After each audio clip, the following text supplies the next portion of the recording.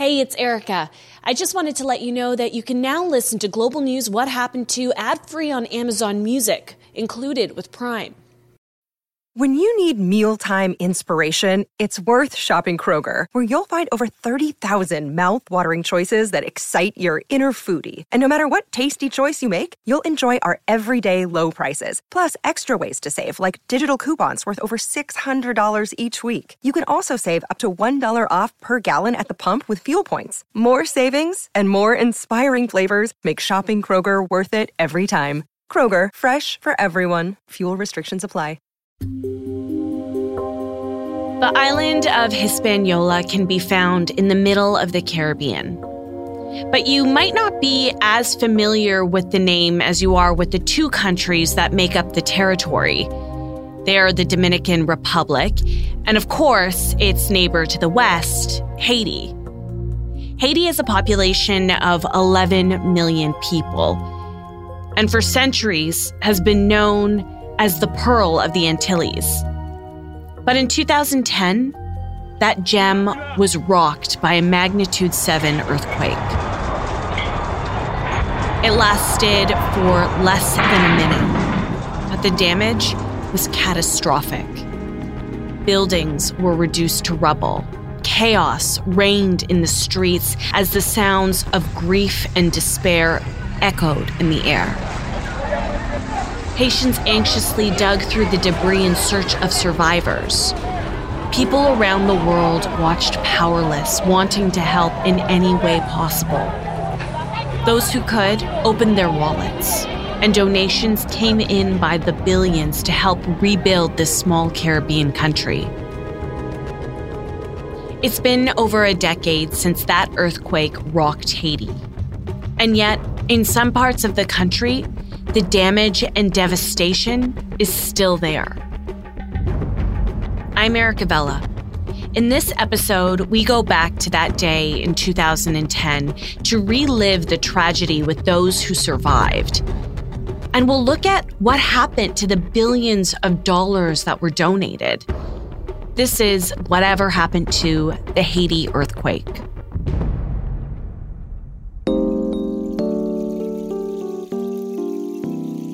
Francisco Auguste was born in Haiti. He was raised by his mother and grew up in a close-knit family of 7. He was especially close with his 3 younger brothers.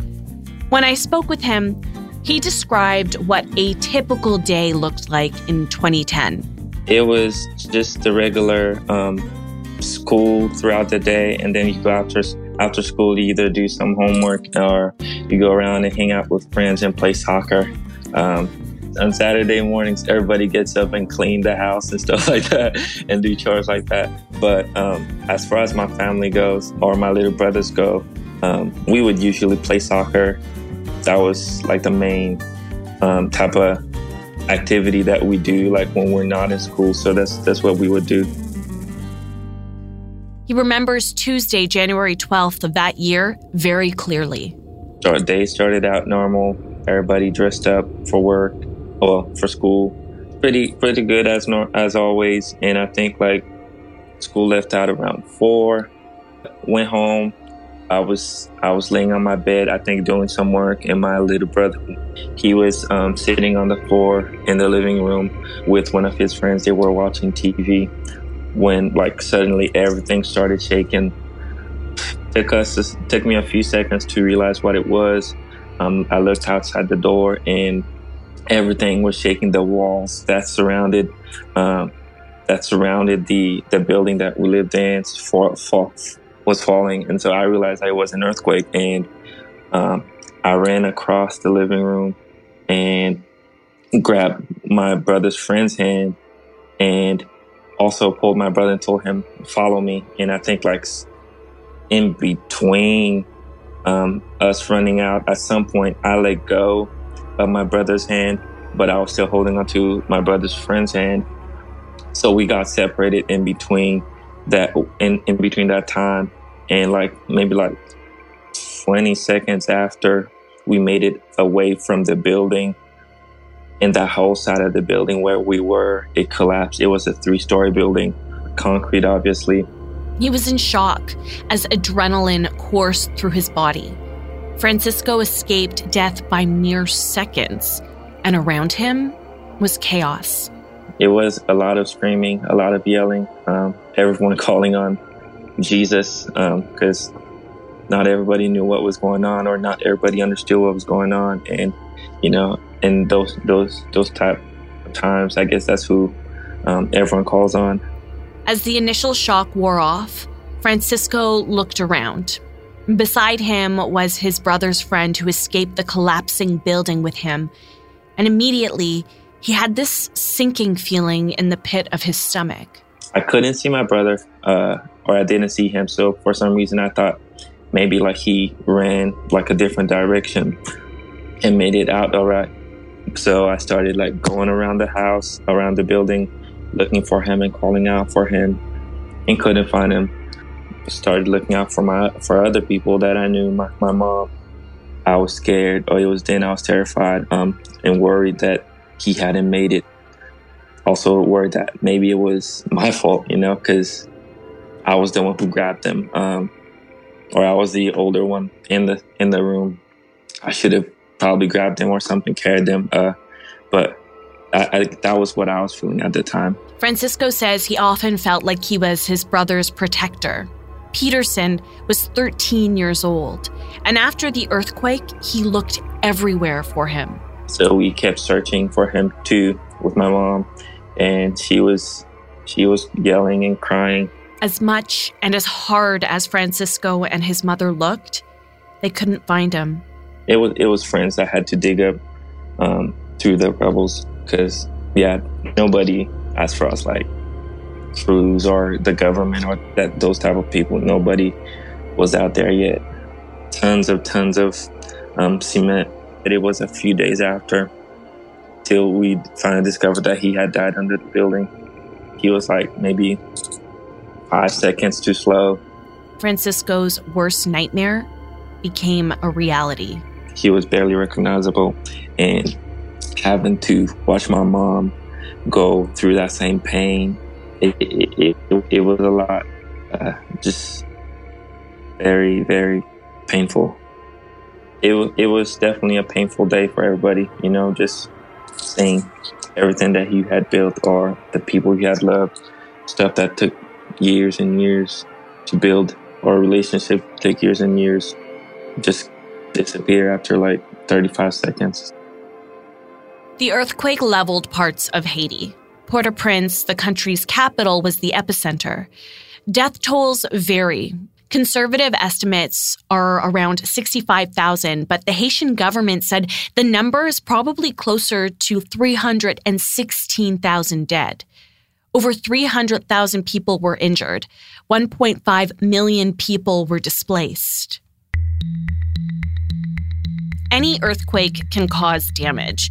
With a magnitude 7 earthquake, you can expect considerable damage to well-built structures and collapse of poorly built ones. But the level of devastation in Haiti was much larger. It was catastrophic. So the earthquake itself is powerful, but it's made much worse by the infrastructural issues in Port-au-Prince. That's Justin Potter. He's an associate professor at York University in Toronto. He's part of the Faculty of Environmental and Urban Change. Justin confirmed my suspicions. A magnitude 7 earthquake is very strong, but in most developed countries, you wouldn't see the mass amount of destruction that happened in Haiti in 2010. He gave me this example. In China, there was an earthquake in 2008 with around the same Richter scale rating, actually higher, 7.9. And 1 in every 595 people died. In Haiti, 1 in every 15 affected died. In China's earthquake, 1 in every 690 people affected were rescued. In Haiti, 1 in every 16,588 people were rescued. So it's important when people who study natural disasters talk about a concept called vulnerability.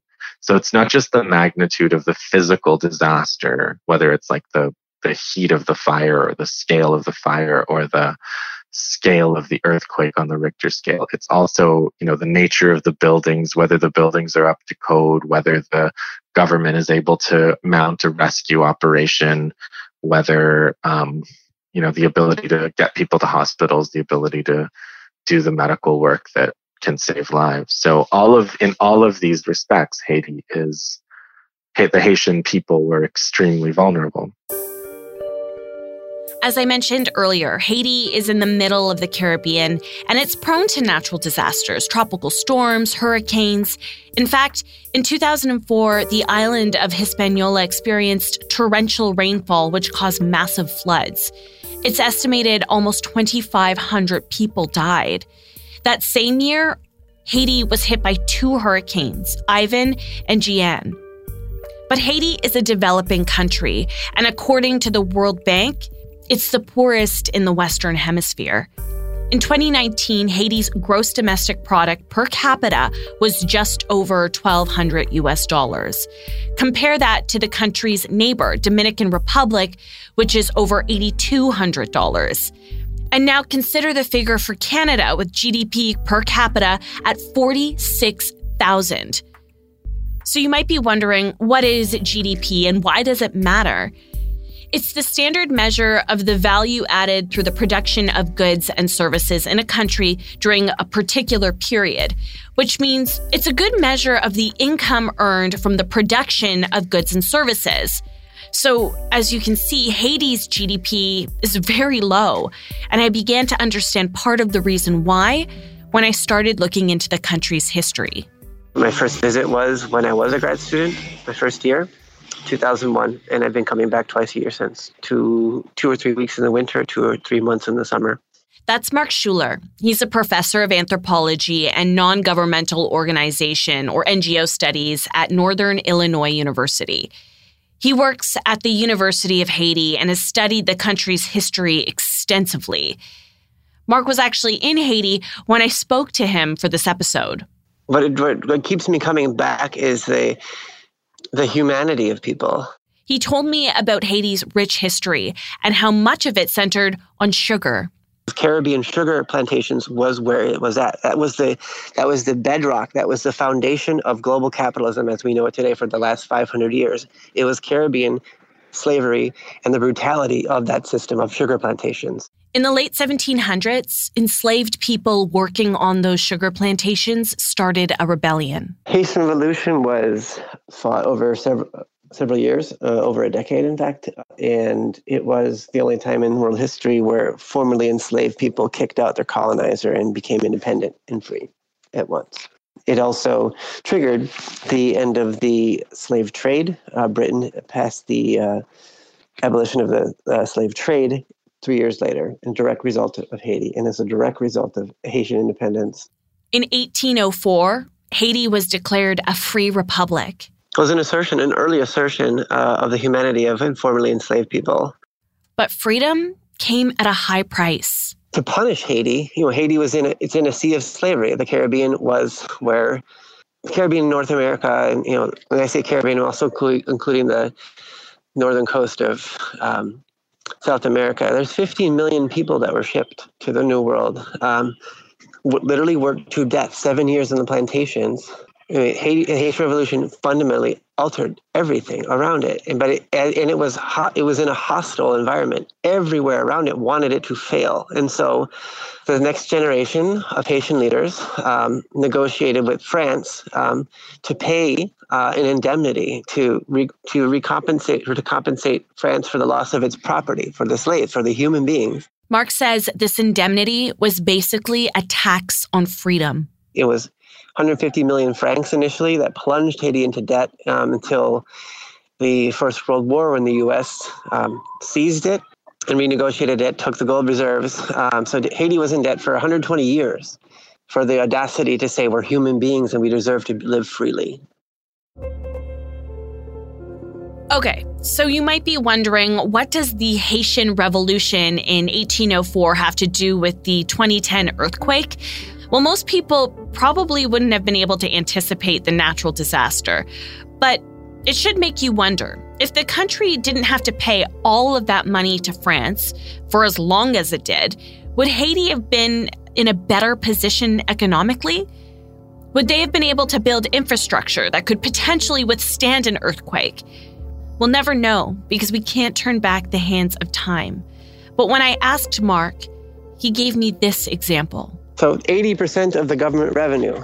Imagine 80% of Canada's national budget for 120 years going to pay off, let's say, I don't know, Brazil, 80% of your budget for 120 years, instead of building telecommunications infrastructure, road infrastructure, irrigation infrastructure, public health and sanitation infrastructure, public education, public higher education, defense, all of that, 80% of your national budget went to pay off basically a racist system.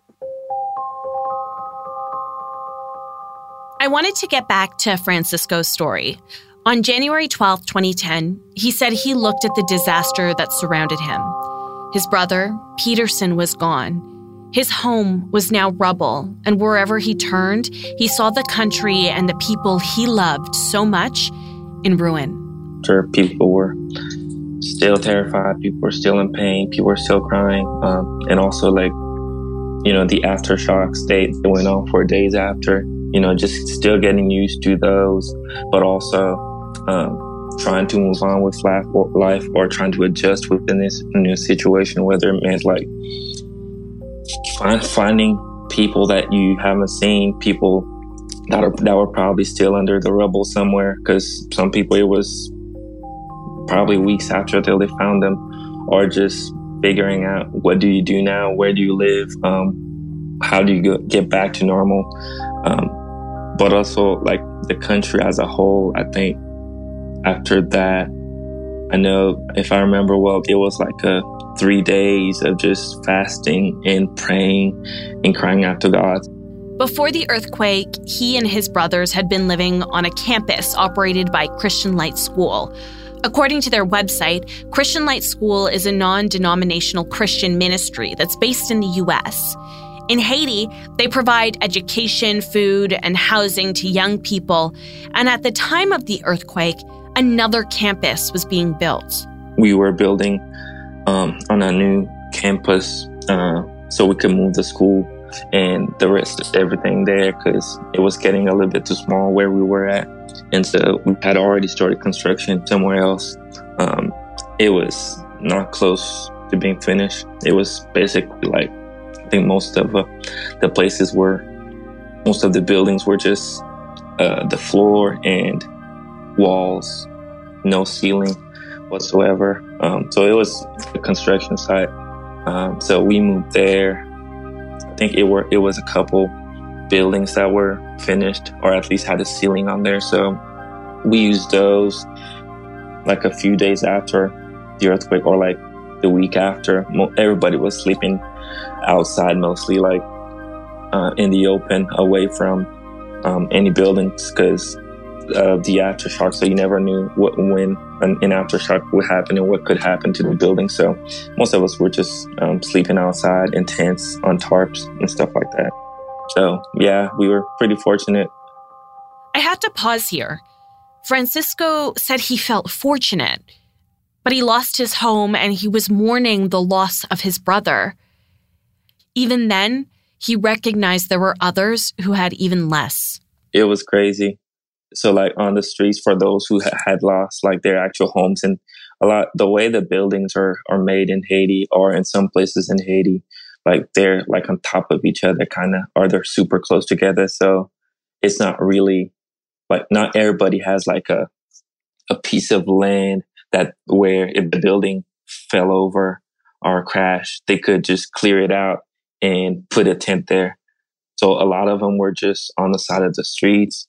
And I think that's how a lot of different places started, in the countryside or around the city.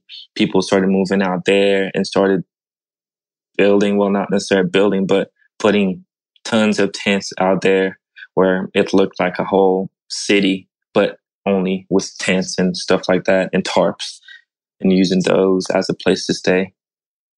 Mark Schuler was also in Haiti just days after the earthquake. And what he saw shocked him. I arrived on one of the first few flights that the U.S. military allowed to land with a medical mission for the neighborhood in which I live here in Port-au-Prince. My job was to be doing the facilitation, the translation, and set up logistics. I'm not a medical professional. I'm just an anthropologist who had connections with this particular neighborhood and spoke the language. So, so I was there 8 days. So there are slums, shanty towns in Port-au-Prince that were completely leveled. Cinder block houses built with cheap materials, and it's the only thing that people could save money on is the building materials. So there are whole neighborhoods that were flattened. The National Palace flattened. The roads are still crumbled and rubble strewn about it. On my neighborhood of about 80 or so people, that's the street of 80 or so people, 12 people perished. I was there when, the rubble was still uncleared and there were bodies still unearthed. They were still under the rubble. The neighbor across the street, she lost her house and her dad, not on January 12th, but one of the aftershocks. Amid all of the horror, Mark said he noticed something remarkable. People coming together in ways that had never happened in Haiti before. Haiti's a very stratified society in terms of income inequality. There's a whole bunch of stuff about the exclusion of Haiti's poor majority, dehumanization of the peasant class and the urban proletariat, the urban working classes, or urban poor. For that moment, that didn't exist.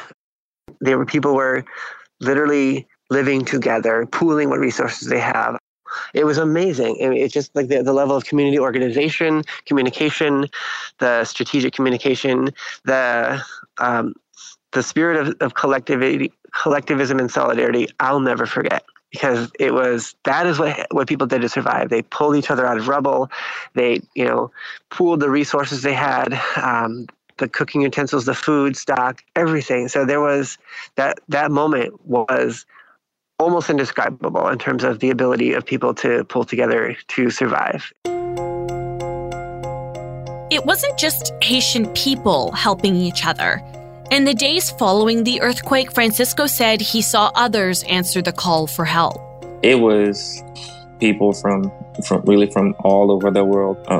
I'd say in the moment, we're all super grateful because we really did need that help, but it was people from all over the world coming in at the airport or coming in from sending in shipments of stuff, of supplies, and just bringing them to different areas of like high concentrated areas of people that needed the help. I know as far as supplies, as far as water, tents and food, they brought a lot of that, and I think it was really helpful at the moment. But also, there are tons of different countries who are sending in money and that type of financial help to the government. Can't say too many people saw where that help went or what it was used for.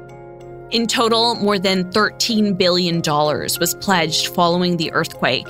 And as money kept pouring in, there was also an influx of people flying in from all over to help. But I wondered, just like Francisco did, what happened with all of the money that was raised, and what did it accomplish? I reached out to Sandra Wisner, who's a senior staff lawyer with the Institute for Justice and Democracy in Haiti. It's really unclear how many NGOs arrived in the country, with varying reports placing the number as low as 3,000 and as high as 20,000. After the earthquake, humanitarian organizations were the primary service providers in Haiti. They had enormous resources that often exceeded the resources available to the government ministries. For the earthquake response, the Interim Commission for the Reconstruction of Haiti, called the IHRC, was created to coordinate and deploy resources effectively and provide a response to concerns about stakeholder accountability and transparency. I'm going to pause here for a moment. Sandra mentioned NGOs, non-governmental organizations. And just like the name describes, NGOs are organizations that work independently from the government. You would recognize some of them like World Vision International, Oxfam, or Doctors Without Borders. So following the earthquake, it's estimated that thousands of NGOs offered help. Sandra mentioned the IHRC, the Interim Haiti Recovery Commission. The IHRC was supposed to be a coordinated effort between the Haitian government with help from the U.S. government. The majority of the members of the IHRC were foreigners, with Bill Clinton as co-president. And major projects included emergency food aid, temporary shelter, and the creation of an industrial park with a new port. There were important gains in some places, but really not at all what it should have had for the amount of money that was invested and what was promised to the Haitian people. Still to this day, some Haitians are living in post-earthquake camps in the country. One important reason for why reconstruction funding failed was that it largely bypassed the Haitian government and Haitian leadership altogether, with less than 4% of funding going to state budgetary support and less than 2.3% to local organizations and companies. We know local actors are critical for community buy-in because communities trust the organizations that they know and have been working with over time. The externally imposed solutions that very much prioritize short-term stability over long-term gains further entrenched, this acute devastation wrought by the earthquake and undercut the public system. And, this reinforced the very conditions that made the earthquake so devastating in the first place in 2010. The IHRC's intention may have been to help, but Sandra says only a small amount of that help was given to the people who needed it the most. That was the case with a lot of the foreign aid coming into Haiti. The IHRC, the commission, really should have set the model for doing it right, since they had experienced leaders at its helm. But hundreds of millions of dollars resulted in few long-term positive results and with no consequences. We had money directed towards emergency shelter and food, but longer-term assistance faced numerous barriers. There's another aspect to this that Mark Schuler explained to me as well. He said foreign aid is expensive because the majority of the time it's going to foreign contracts rather than going directly to the Haitian people. Mark tried to break down some of the logistical issues for me. When foreign aid workers first arrived, they needed assistance and accommodation. It was not uncommon to give a $1,000 a day retainer to be an expert in Haiti right after the earthquake. I know of several people that had a $1,000 a day retainer. If you're a landlord in Port-au-Prince and your house was stable and it was tagged green for habitable, you could charge $2,500 a month for a house because an NGO contractor will pay that. And they're looking for spending money because they have to spend it down. USAID had a burn rate on how quickly you could spend the money. That was one of their evaluation criteria. So by contrast, that was about what I paid for a year for a 3-bedroom place in Port-au-Prince. Just to give you a sense of just how warped this economy was. According to Mark, there were also issues with inclusion for local actors in the coordination of humanitarian assistance. The humanitarian aid was coordinated in the UN cluster system in a UN base at the international airport. The meetings were held in English. They were passport protected. You had these foreign troops checking out your passport to give you access to this military base. And I a couple times deliberately did not present my passport just to see if they get let through. And guess what? They let me through because I'm white. And my Haitian colleague who worked for the Haitian government wasn't allowed access. And literally excluded from the process by linguistically, they were literally outside of that conversation, not imagined as part of the solution. Mark told me that a lot of the foreign aid workers neglected to speak with the people who were most impacted by the earthquake. When you have someone coming in, even with good intention, let's grant the NGO's good intentions, if you don't know anybody in Haiti, you're going to gravitate towards the first person who speaks English. And they probably have a genealogy or history of collaborating with a foreign missionary or just some sort of upper class person who's got good education. And they've got lots of prejudices about poorer people or people that don't agree with their religion. So structurally speaking, a cultural imperialism is reproduced. If people making decisions, people that have the purse strings don't speak Creole, and the people in the aid recipients don't speak English, you got to think about who's translating. And it's literally translating, but also mediating contact. Let's take a pause here for a moment. The majority of the money that was donated by foreign donors was given to these NGOs. Part of the reason why?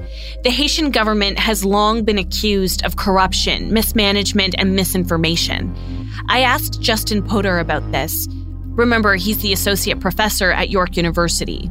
To deny a government their ability to function and deliver services and deliver security to the public is not an idea that I think anybody would accept in the context of their own country. So that the fact that people are saying it about Haiti is it's just another nasty thing that people say about Haiti, as far as I'm concerned.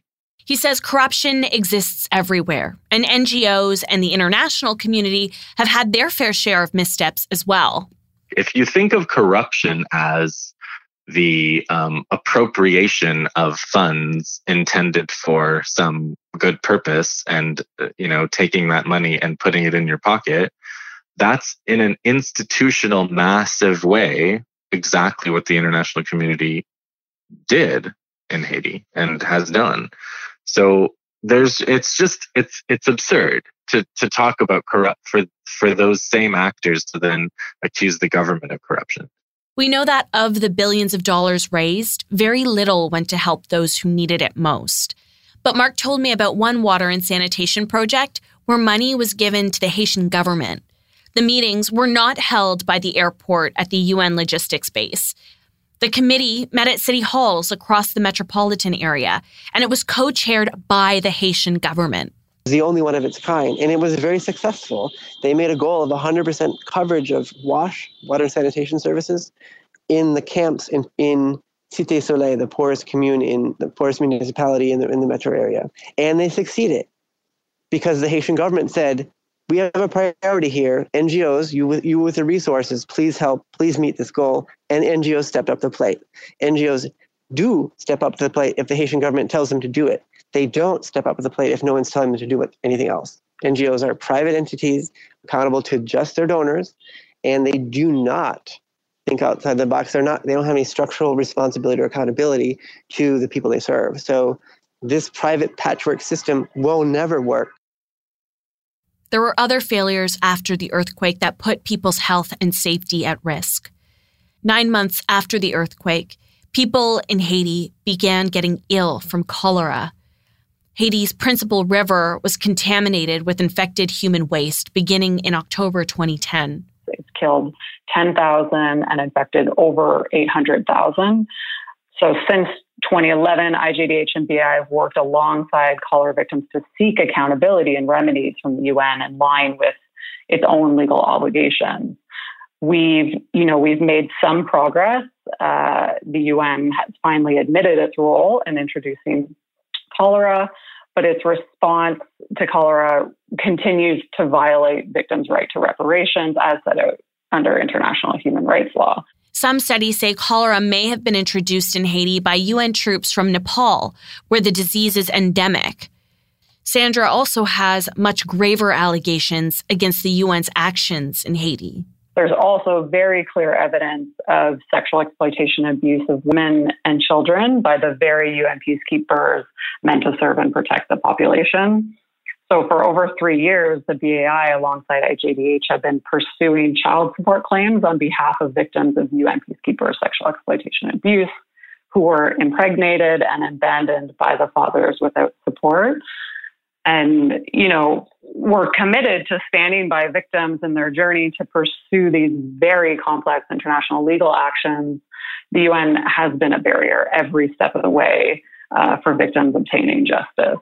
So these are just some of the more telling examples of where international actors wanting to support the earthquake response and other civil challenges in Haiti have created more harm, and they need to take responsibility. In 2016, the UN Secretary General apologized for its role in the cholera epidemic.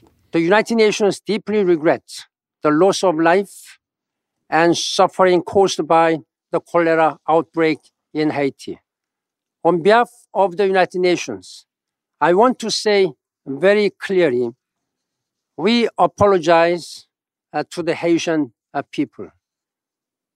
We simply did not do enough with regard to the cholera outbreak and its spread in Haiti. We are profoundly sorry for our role. I had one question after speaking with Mark and Sandra. We know there were major mistakes made in the foreign aid response to the 2010 earthquake, from unaccounted financials to epidemics and more, but that happened over 10 years ago. And I wondered, were there any lessons learned? If you look at the response to Hurricane Matthew in October 16, the international aid systems learned that they have to work with and not around the municipal governments, but without changing the formal structures they created was just like fiefdom, deputies. They deputized their distribution to the local government as opposed to an international NGO, which is progress, but you're also creating the same like all-powerful structure and a fiefdom in the process. Other lessons that were learned was to link humanitarianism development. How well it's applied, we'll see. The next disaster.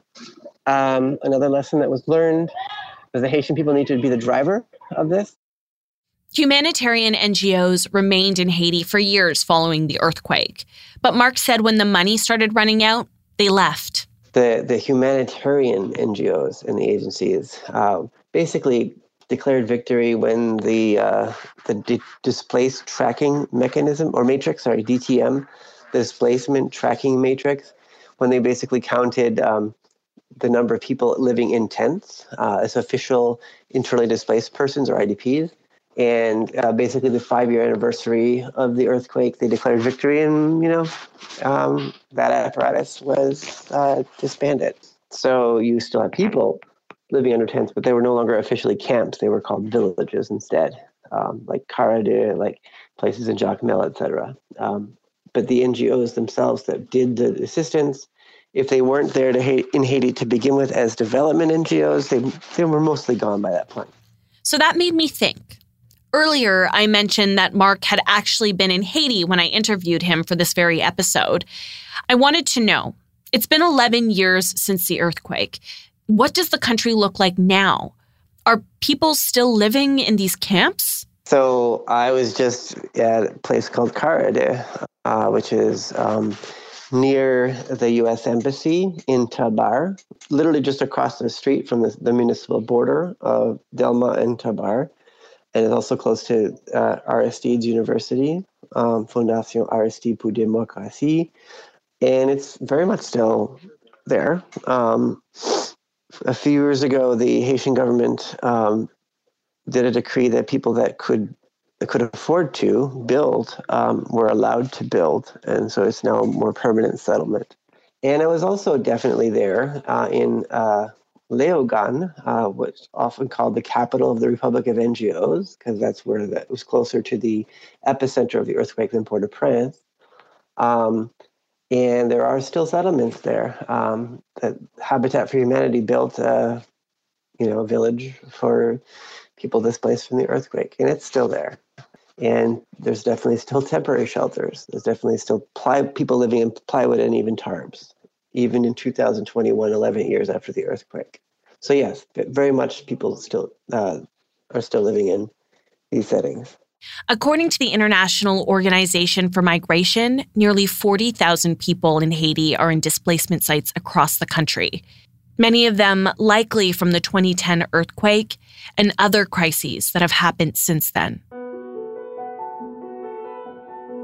In 2010, I remember watching the aftermath of the earthquake.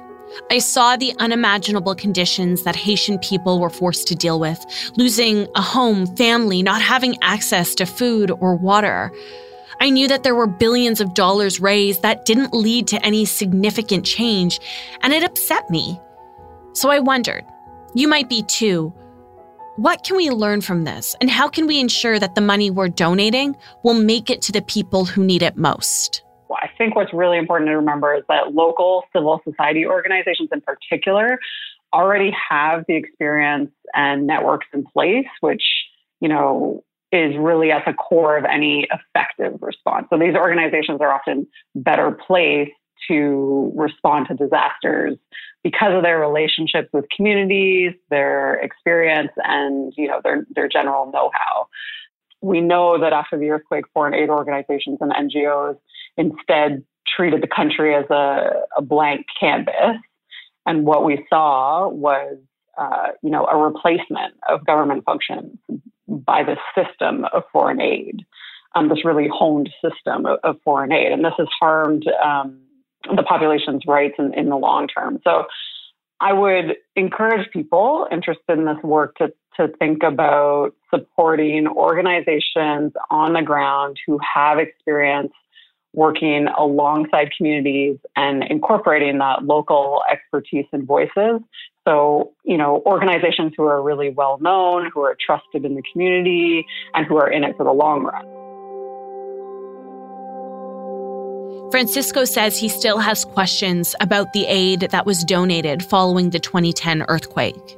I think to this day, we're still confused as to what happened to all those donations. But also, it was a lot of different organizations just starting up out of nowhere, each having a different, most of them had the same goal, but none of them were really doing anything.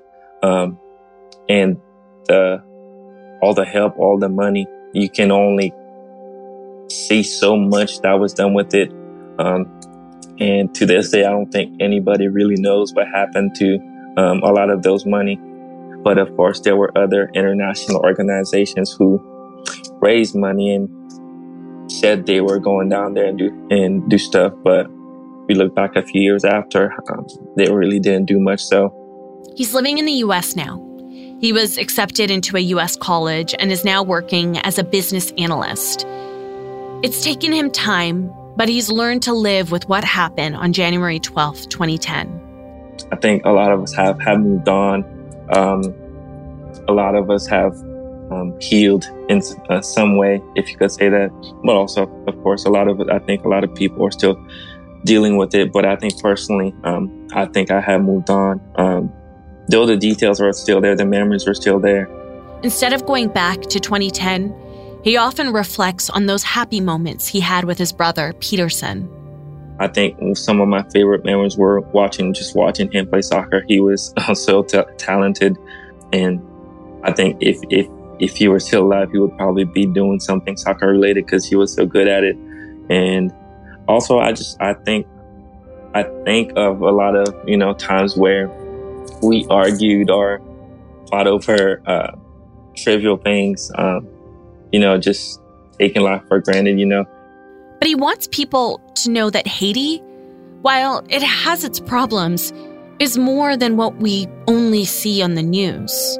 I think one mistake that the international community has done over and over again is, just going down there and hand stuff down to people, just give stuff, dump food on us, instead of, teaching the people down there, this is how you do this, or giving them real steps where they can make a difference by themselves instead of creating a cycle where they're constantly depending on the international community. Francisco says Haiti is home, and one day he plans on returning. He's also planning on starting his own organization that can help nurture the skills of young Haitian people. But as I wrapped up my conversation with Francisco, there was one thing that he mentioned that stayed with me. The international community views Haiti, whether it's just in general. I think many times we focus a lot on the negative parts. We focus a lot on the bad parts of Haiti, and we do not focus as much on the beautiful parts, beaches, natural places that you can visit, or natural monuments and forts that we have built there. It's a beautiful place to visit. Hearing Francisco speak so proudly about his home country made me think.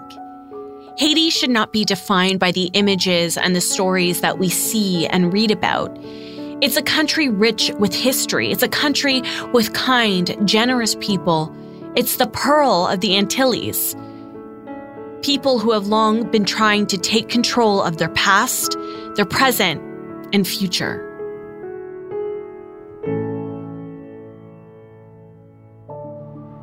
Thank you for joining me this week. Thank you to Francisco for sharing his story with me. Whatever Happened To is written and produced by me, Erica Vela, with producer Dila Velezquez. Our audio producer is Rob Johnson.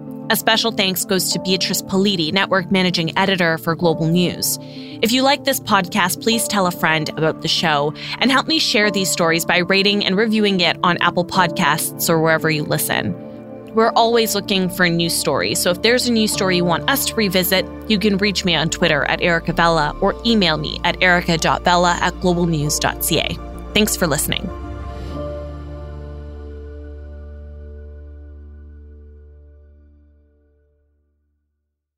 Hi, it's Shauna, and I might be a bad parent because my kids think French fries are vegetables. Hey, it's Ryan, and I might be a bad parent because I went out for wings when my wife was in the hospital after giving birth. Johnny here. I might be a bad parent because in my house, the tooth fairy gives pocket change. But we're not alone. Len emailed us and said his 6-year-old daughter's Tarzan moment going from love seat to lazy boy by curtains made him more proud than any dance recital. And Andy left his 2-year-old at the rink. All right, guys, I'm sure we're not alone. Like Andy's kid.